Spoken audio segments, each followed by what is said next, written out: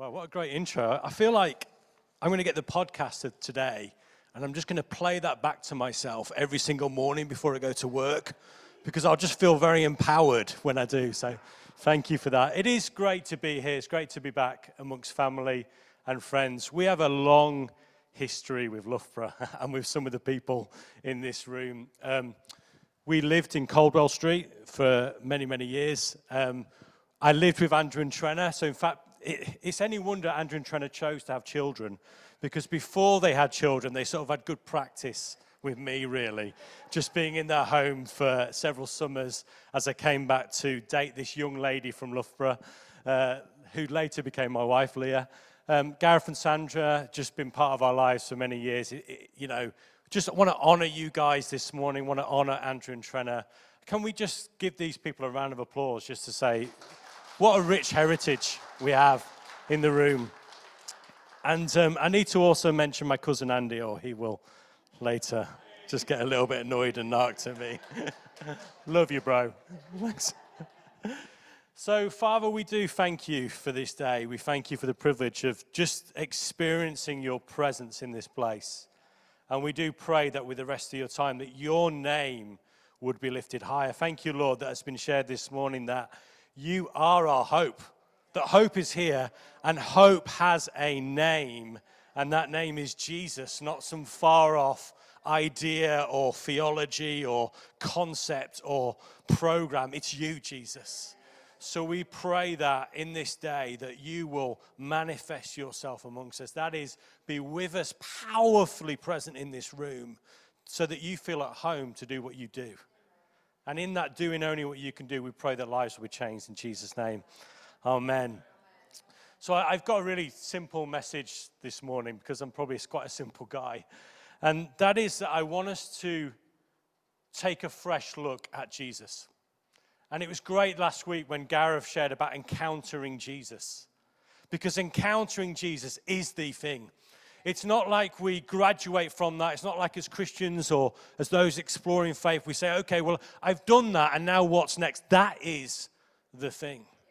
And over the last probably 2-3 years, since before the pandemic, my wife and I, my family, we've been on a great period of change in our lives. Anyone that's known us for a long time, we've changed jobs in many ways. Our family situation has changed. And when you're going through change, change is hard, isn't it? Should we just call it what it is? Because when you go through change, you have to leave some stuff behind. And when you start to leave stuff behind, it becomes a little bit unsettling and scary. Because you start to think, maybe some of the things that I'm leaving behind, maybe they were my identity, or maybe they were my purpose, and maybe my best days were yesterday, and maybe what's tomorrow is not going to be as good as what came before. And you begin to become unsettled in yourself. And when you're going through change, sometimes you've got to let yourself grieve. And you've got to say that yesterday was tough, and that even in our todays, there's a sadness to it. But when you're going through change, you also have to look ahead to the future and say, what is my hope? Where is my anchor? And the reason why I want to focus on taking a fresh look at Jesus this morning is that I've found that in the midst of change, in the midst of transition, in the midst of turbulence, in the midst of when everything feels like it's been shaken, he is the one. He is our one. He is God's answer for us. He is God's hope to us. So would you join me for a few moments this morning on taking a fresh look at Jesus? Can we do it together? Whatever you think you know about Jesus, can we just look again? You know, we talk about taking a second look at things, and sometimes that first look can have lasted years. It might have lasted your whole life, but this morning, can we take a second look at him? And when we do, I promise you, we'll find you something that will not only shape our lives, it will form this community. Because I know right now we're in a series, aren't we, on forming communities. And if we want to form community, we have to look again at Jesus. So that's my simple invitation. Okay, let's start with a stat. I like stats. 2.38 billion. 2.38 billion. What's that got to do with why we're in this room this morning? Anybody want to hazard a guess? 2.38 billion. Yeah, it's the number of people. Ding, ding, ding. I wish I had a prize for you. Well done. You can go home knowing that you got it right today. 2.38 billion people are professing Christians, so they have some sort of connection. They call themselves a Christian. That is approximately 1 in 3 people on this planet. Wow. Amazing. But also quite scary. Because if 2.38 billion people really called themselves a Christian and really did it, wouldn't the world be maybe a different place than what it is today? So it causes us to ask this question of ourselves, and we start to think, and it's the way my brain goes, okay, is then there a difference between being a Christian and being a disciple, a follower of Jesus? And probably, we could give all sorts of nuanced answers to it, but probably the simple answer is yes. There is a difference between being somebody who practices Christianity and believes in God and actually has chosen to follow this Jesus that we're talking about today and saying, I'm going to make myself a disciple that is an apprentice of you. Church of England priest Chris Rogers says this: at its heart, the church has to be disciple-making, not just believer-making. Isn't that interesting? It's very easy for us to say, well, I believe all these things, but what does that actually mean? What does it look like in our daily lives? He goes on to say this: Jesus is not looking for more believers. He's looking for people who will give everything of themselves to his mission to change the world. That is, that Jesus is looking for people who will follow in his footsteps. That they'll say, I love you so much, I'm so passionate about you that I want to follow you. And maybe that's the difference between being a Christian and being a disciple. It's found in those 2 simple words: follow me.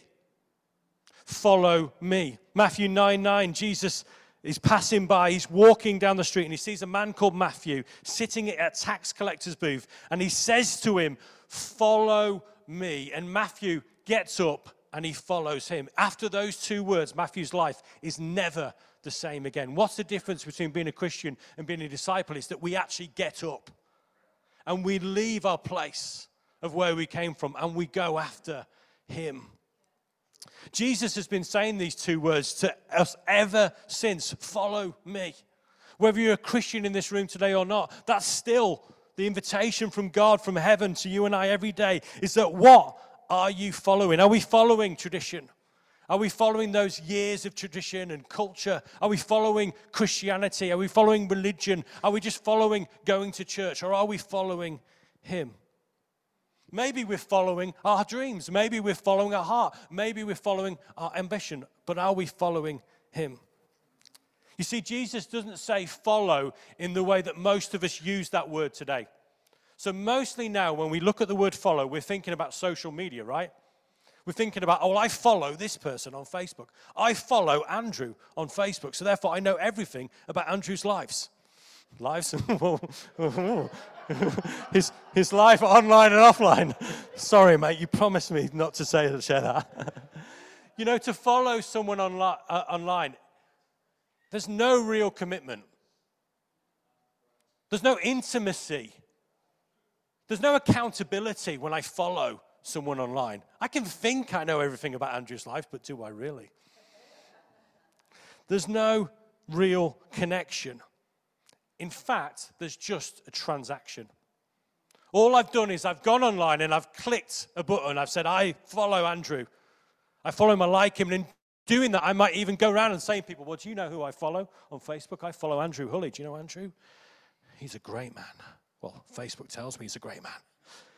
And you follow him online, and we think that in that following, that gives us some sort of connection, but it doesn't. And so many people treat Jesus like that, if we're honest. They say, well, I follow Jesus. But actually, they follow him in the way that a Facebook follow means, which has utterly nothing, just a transaction. But Jesus is not transactional. The Bible describes Jesus, he's covenantal. That means that he has made a promise to be with you and walk with you no matter what. That's what we're talking about when we're talking about following Jesus. We're not looking for more transactions with God. We're not looking to say, well, you know, God, I'll bring this and you give me that and I'll see you next Sunday. That is not what it means to follow Jesus. Following Jesus is covenantal. John 12:26, Jesus is talking, he says, if anybody serves me, he must follow me. And where I am, there my servant will be too. Simple statement. So where Jesus is, there will be too. So if we say we're following Jesus, that means that we're going to be where Jesus is. And this is not the kind of following where we have to, Jesus is so far ahead that we'll never attain to him. And he's so far, and we've got to run after him. And it's like, God, please, please, please, I'm coming after you. Please, one day I'll reach you. One day I'll be connected to you. No, following Jesus is actually a side-by-side journey. A couple of weeks ago, we went to Oxford and we went to a place called Addison's Walk. Now, Addison's Walk is, if anybody's heard of C.S. Lewis, so C.S. Lewis, the guy that wrote all the Narnia and all that kind of stuff, C.S. Lewis basically went to Magdalen College. Is that how you pronounce it, Leah? Magdalen College. Thank you very much. 2 points to me now. We're even. And basically, he went to Magdalen College and he used to go walking with Tolkien, who wrote Lord of the Rings. And C.S. Lewis and Tolkien used to go on this walk called Addison's Walk. And it's a 1 mile loop around the college. Absolutely beautiful. But the thing about Addison's Walk is there's just enough room on the path for 2 people. And the reason why it's so significant is that there was one night, I think it was September 1941. And C.S. Lewis and Tolkien and another friend, Dyson, they went on a walk on a loop. And at that point, C.S. Lewis was not a Christian. He had not given his life to Jesus, didn't believe in God. But as they walked that 1 mile loop, they began to talk and journey together. And in that conversation between Tolkien and Lewis, like, I wish I was there. We were walking on Addison's Loop, and I was like, man, I wish that I was there. And you can almost like trying to listen to history and imagine what they talked about that night. But they talked about everything from poetry to God to faith. And as they're walking around this loop, something began to change and stir in C.S. Lewis's heart. So by the time he got to the end of that loop, he went home that night. The next day, he got up and went to the zoo, believe it or not. And he went to the zoo on a motorbike in a sidecar. This is a true story. And his mate's driving the motorbike, and he says, I went to Whipsnade Zoo. If you've ever been to Whipsnade Zoo, it's a brilliant place. And he says, when I left Oxford to go to Whipsnade Zoo, I wasn't a believer in Christ. I wasn't a Christian. By the time I arrived at the zoo, I was a Christian. So he actually gave his life to Christ in a sidecar on the way to the zoo. Why? Because the night before, he'd been wrestling. Something had happened in his heart as he's walking on this journey with Tolkien together. Something happened. Strongholds must have been broken. Barriers must have been removed. Eyes opened on that walk. And that's what it's like to walk with Jesus. It is not this far-off thing, the distant, where you don't get to really touch what's really going on in your life. Walking with Jesus is this wrestling. It's this wandering. It's this side-by-side journey. That's what discipleship really is. So I treading this path, I just had this epiphany. I was like, that's what it is. That's what we're doing. We're doing side-by-side journey with Jesus, and then we're doing side-by-side journey with each other. That's what it means to do church. So when we're being led, where are we actually being led to? Well, you'd be forgiven, wouldn't you? Based on what we observe in most places, and even in our own church services, that actually the goal where Jesus is leading us is to this place where we become even better attenders of church meetings. That's really the purpose of God, is to become attendees, not disciples. You know, I love this word, unchurched. Has he ever said, oh, well, Bill's in church today, he's unchurched. What on earth does that mean? And if it really is a true statement that you can be unchurched, please God, how do I become that? Because I want to become somebody who's unchurched, because I've lived my whole life churched, and I'm quite fed up of it sometimes. I don't want to be unchurched or churched. I want to be a disciple of Jesus.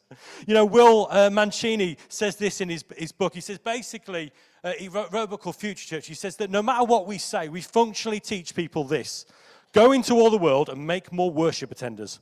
Baptize them in the name of small groups and teach them to volunteer a few hours a month. That's basically what we're saying. And you think, gosh, well, it's fine, but that doesn't get me up in the morning. You know what gets me up in the morning is what Andrew said earlier. He said this, he says that one day the earth will be filled with the knowledge of the glory of God as the waters cover the sea. That gets me up in the morning. Honestly, as I say, look at that. I've got goosebumps straight away because something inside me connects with this big picture of what God wants to do, and he wants to use you and me in that glorious purpose of his. That's what it means to follow Jesus. But if we can't make disciples, sometimes I believe we settle for faking disciples. Jesus doesn't have a goal of church conformity. He wants us to become like him. That's the purpose of discipleship. Being a disciple is about loving Jesus, learning with Jesus, living for Jesus in the context of a Jesus-centered community with Christ-likeness as the goal. Where are we going, guys? Where are we going in King's Church, Loughborough? Where are we going in the church in the UK? Where are we going in the church around the world? Christ-likeness is our goal. That is the intention and the purpose. And actually, as we get hold of that vision and that mission, that's how the glory of God covers the earth as the waters cover the sea. We're all being shaped and formed by something. Think about it. You know, a few weeks ago, James Crow spoke in. He spoke on this great phrase, a disciple is made, not born. And that reminded me of that do you remember the old advert? I don't know if James mentioned it in his talk, that old advert, and I'm not very good with accents because they always end up Welsh, sorry, go for Sandra. But it's the Royal Navy promotional video. You remember that where basically the soldier delivers this catchphrase, says, I was born in Carlisle, but I was made in the Royal Navy. So there's a difference between being born and being made. See, all of us are born once, but then we're made 1,000 times over. We're being made every single day of our lives. We're being shaped we're being 1,000 times over. We're being formed, or maybe even deformed by the background that we have, by the challenges that we face, by our life experiences, by our encounters with people, by the education that we have, by the media we consume, by the algorithms that drive our social media usage and the influence of the culture around us. We're being molded daily into something. So the question for us as followers of Jesus is, what are you being shaped into? Are you becoming more like the world, or are you becoming more like him? In his book, John Mark Comer, he said this. He said, spiritual formation is not just a thing for followers of Jesus. It's a human thing. All of us, everybody's being formed every minute of every day. We're all becoming someone. We're making daily choices to become someone intentional or unintentional, conscious or unconscious, deliberate or haphazard. We are all in the process of becoming a person. So if following Jesus means that we're going to become like him, if that's the goal, then we have to know him. The Bible says, my sheep hear my voice, I know them and they follow me, John 10:27. It's a simple statement, but it would seem that recognizing and knowing Jesus is very connected to following him, right? And actually, you're not going to choose to follow somebody that you don't know. So the more that we know him, the more we're going to follow him. So when we talk about knowing Jesus, right now I can know there's a few people in this room who already are saying, yeah, well, I know Jesus. I've got that. I've got that clocked. And what happens is we approach with what's called a fixed mindset rather than a growth one. So we're coming to, even today as we're sat in this room and we're worshiping God together, and you're listening to me now, but you're going, I've got this clocked. I've done this. And so many of us, especially you've been a Christian for a while, you have that in your heart and your mind, and it becomes a blockage to us. In fact, I work in education, same as Andrew. One of the greatest barriers to learning with young people is when the learner thinks that they already know what's trying to be taught. So even today, as I'm saying, we're talking about following Jesus, you're saying same old, same old. And we have a picture, an impression of Christ that's formed by whatever stage of journey we're on. But is that all there is? Is the Jesus that you have in your mind and in your heart and in your soul right now, is that it? Or is there something more? What if we were to take a fresh look at him today? You see, Paul said this. He said in Ephesians 3 verse 8, although I'm the least of the Lord's people, a grace was given to me to preach to the Gentiles. What did he preach? The boundless riches of Christ. So Paul was commissioned to go into the world and to speak of the boundless riches of Christ. The Greek word here translates as unsearchable. You know, you can't just Google him and get all there is to know about Jesus. Another word for it is unfathomable. What a great word that is. My wife regularly says, I just can't fathom you today. It means that there's no limits to the riches of Christ. They're past finding out. Try as we might, we can never plumb the depths of who Christ is and what he's worth to us today. So I could start talking now and finish at 6 o'clock tonight, which Andrew's probably afraid I'm going to do, and still we would not even have an inch of what it means to talk about who he is and what he's like. So why have you got a fixed mindset about him? Why have you got it clocked? Because even Paul the apostle didn't, because he knew you can never get him pegged down. You can never figure him out. You can never put him in a box. So maybe if you think you can fathom Jesus this morning, you probably don't know him as well as you think. And this is what's been happening on my journey as we've been going through this period of change and transition. My wife and I, we began to go back to the core of saying, what does it mean to follow Jesus? And what does it mean to know him? To fathom him, to try to grasp him? Because what happens is, as we say, maybe we say, well, I can never know him. Well, okay, you just don't know enough about him yet. Let's add that word into our equation. And suddenly our mindset moves from being fixed to being in growth again.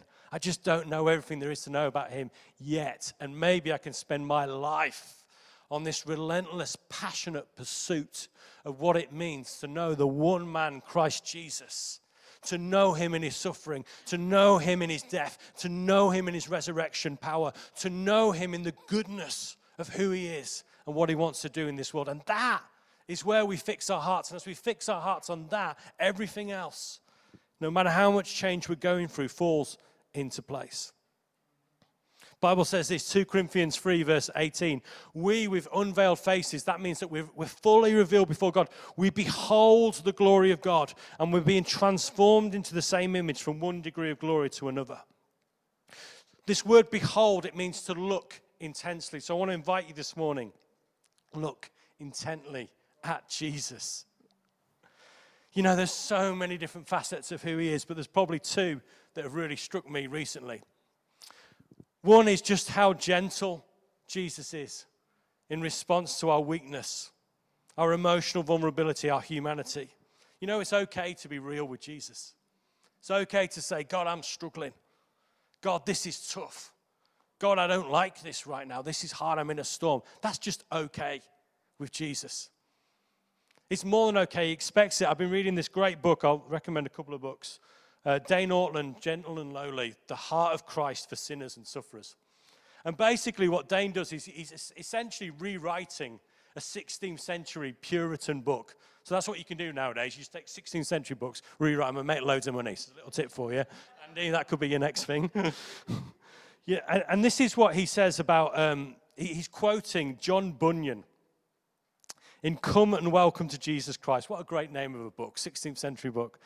One of Bunyan's favorite verses was this, John 6:32. All the Father gives me will come to me, and whoever comes to me, I will never cast out.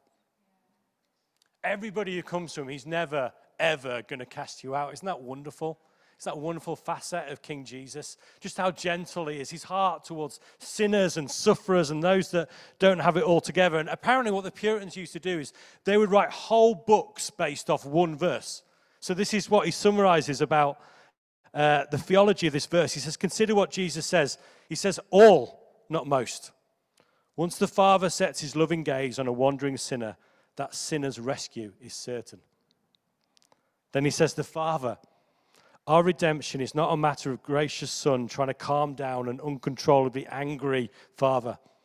The Father himself has chosen our deliverance. He's the one who takes the loving initiative. Then he says gives. That means not to haggle over. It's the Father's deep delight to freely entrust rebels in the gracious care of his Son. Isn't that incredible? Will come. God's saving purpose for a sinner is never thwarted. He's never frustrated. He never runs out of resources. If the Father calls us, he will come to Christ. And whoever comes. Yet we're not robots. While the Father is clearly the sovereign overseer of our redemption, we are not dragged kicking and screaming to Christ against our will.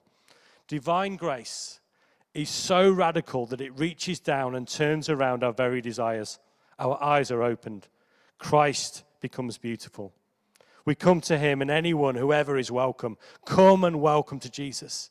We do not come to a set of doctrines. We do not come to a church. We do not even come to the gospel. All these are vital, but most truly, we come to a person, to Christ himself. That's how gentle and loving he is towards us this morning. And you know what? The second thing I've realized, and this will be great for some of us in the room, is he's so gentle, but also Jesus is wild. Jesus is wild. Do you know what? I want to go on a mission. I heard Liz Truss, the politician, wanted to go for it. She was talking about rewilding Britain the other day. Did you hear that? She's like, if I get into government, I'm going to do a survey on nature. And immediately my wife's like, I'm going to vote for her. A survey on nature. Who cares what's going on with petrol prices? A survey on nature. She talks about rewilding Britain, but I want to go on a mission. Let's start a campaign here in King's Church, Loughborough on Sunday morning. Let's rewild Jesus. Can we rewild him together? To rewild something means to allow it to return to its natural state without interfering it and trying to add manufactured process into it. Basically, without getting in the way and messing it up. Can we rewild Jesus together? If we're going to, this is another quote from another book called Read Jesus, which is basically about putting Jesus back at the center of the church. If we're going to read Jesus, the church, and remake it in our founder's image, we have to go back to the daring, radical, strange, wonderful, inexplicable, unstoppable, marvelous, unsettling, disturbing, caring, powerful God-man. The communities around us are crying out for him. What an interesting juxtaposition between the wildness of Jesus and how the world around us is so desperate for the wildness of him. We have domesticated him. We have sanitized him. We have put him in a box for so long as the church. Yet Jesus is saying it's time to rewild again. It's time for me to be let out of the box of our religious nature and trying to be restored back to who he is in our midst. Jesus demands a second look. When was the last time that you were offended by Jesus? Because if you've not been offended by him, I want to suspect that you do not know him. This happened to me the other day. I was looking at an Instagram post that somebody had put up, and it was somebody that was talking, and they were boasting about something that they'd done. And as I saw this post, I thought, well, I've done that too. And in fact, the very same thing that they were doing, I'll be careful what I say, I'd actually been involved in that just a few months before when they were boasting about it and saying, isn't this amazing what I'm doing? And I got full of it, and I was like, God, why does that person get what I actually own? And suddenly I heard the voice of the Holy Spirit speak to me and said, that's interesting. Because I thought you didn't own anything.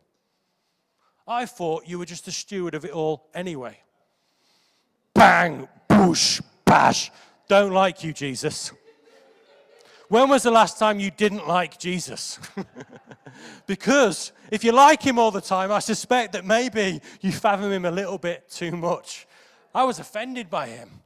I didn't like him for a good 10 minutes. Why? Because Jesus was telling me, putting me in my place. That's the kind of wildness that we need to restore back, where we allow Jesus to offend us again, where we allow Jesus to correct us. We allow Jesus to say, hey, maybe you need to change your perspective because it's not the same as mine.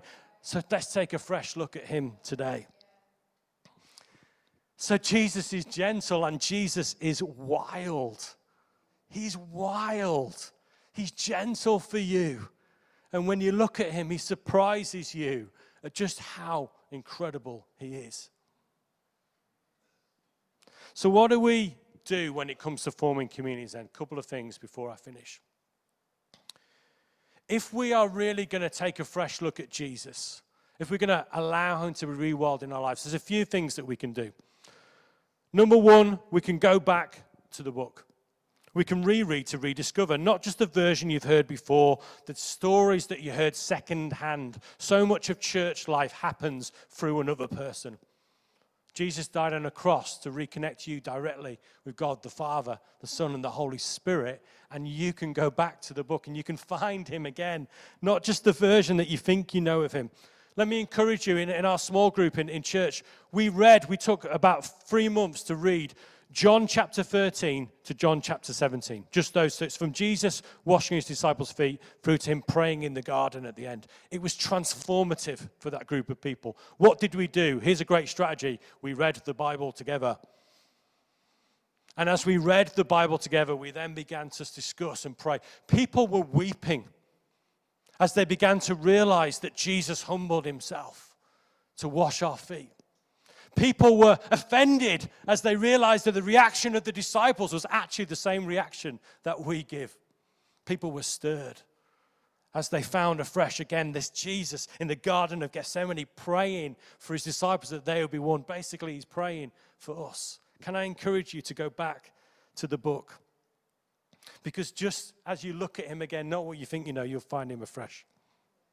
Share stories with each other. Let's be a storytelling church. If we want to take a fresh look at Jesus, when was the last time that you sat with somebody and told them your story of when you encountered him, when you first found him, not just when you first found him, but what he's doing in your life today? We have to re-storify the church and begin to storytell again about him. Tell stories about Jesus, what he's done in his life. And as we do this, we begin to magnetically orientate our conversation around him. Gareth touched on this last week. He talked about the road to Emmaus. And on the road to Emmaus, 2 people walking along with Jesus. And as they began to talk with Jesus, they said, didn't our hearts burn within us as we actually focused on him? Let's be a church that begins to have our hearts burn again within us as we talk about him, as we orientate a conversation around him. When was the last time you had a conversation about Jesus outside of a program and setting where you were supposed to do it?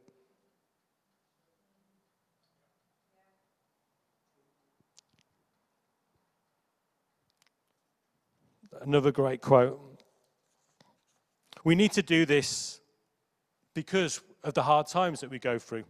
At the end of the book, this Read Jesus book, the writers imagine a scene between Peter and Paul. And Peter and Paul have been out doing the stuff and doing great things for God, and the kingdom of God has been advancing. And basically, Paul grabs Peter, and he says this. He says, hey, Peter, in case our paths never cross again, can you tell me about him one more time? Because we remember Paul had never met Jesus in the same way that Peter had. So he's like, just tell me one more time about Jesus. And Peter smiles sadly and says, oh, Paul, you've heard these stories 1,000,000 times, and you tell them better than I do. And in their imagination, they see Paul lean towards his friend and say this, Peter, I've been beaten, abandoned, betrayed, shipwrecked, and left for dead. It's hard to think of a church that I planted that isn't in the grip of some crisis, personal or doctrinal. I'm not very well. I'm often hungry. The kingdom is unfolding slowly but surely. The things I've seen, but at times it feels so arduous. I long for the Lord as the watchman longs for the end of the night. And there are times when I wonder whether these small, struggling churches we're planting will become the movement that we dream of, even after all we've seen and done. Then Paul fixes his eyes on Peter and says, pleading, tell me again. Tell me again. Tell me again. Will we become a church that chooses to take a fresh look at Jesus, become the kind of people that say, hey, just before we get into our stuff, tell me again. Tell me something new about Jesus. Can you help me find something of him, because we need him. We long for him. And as we do that,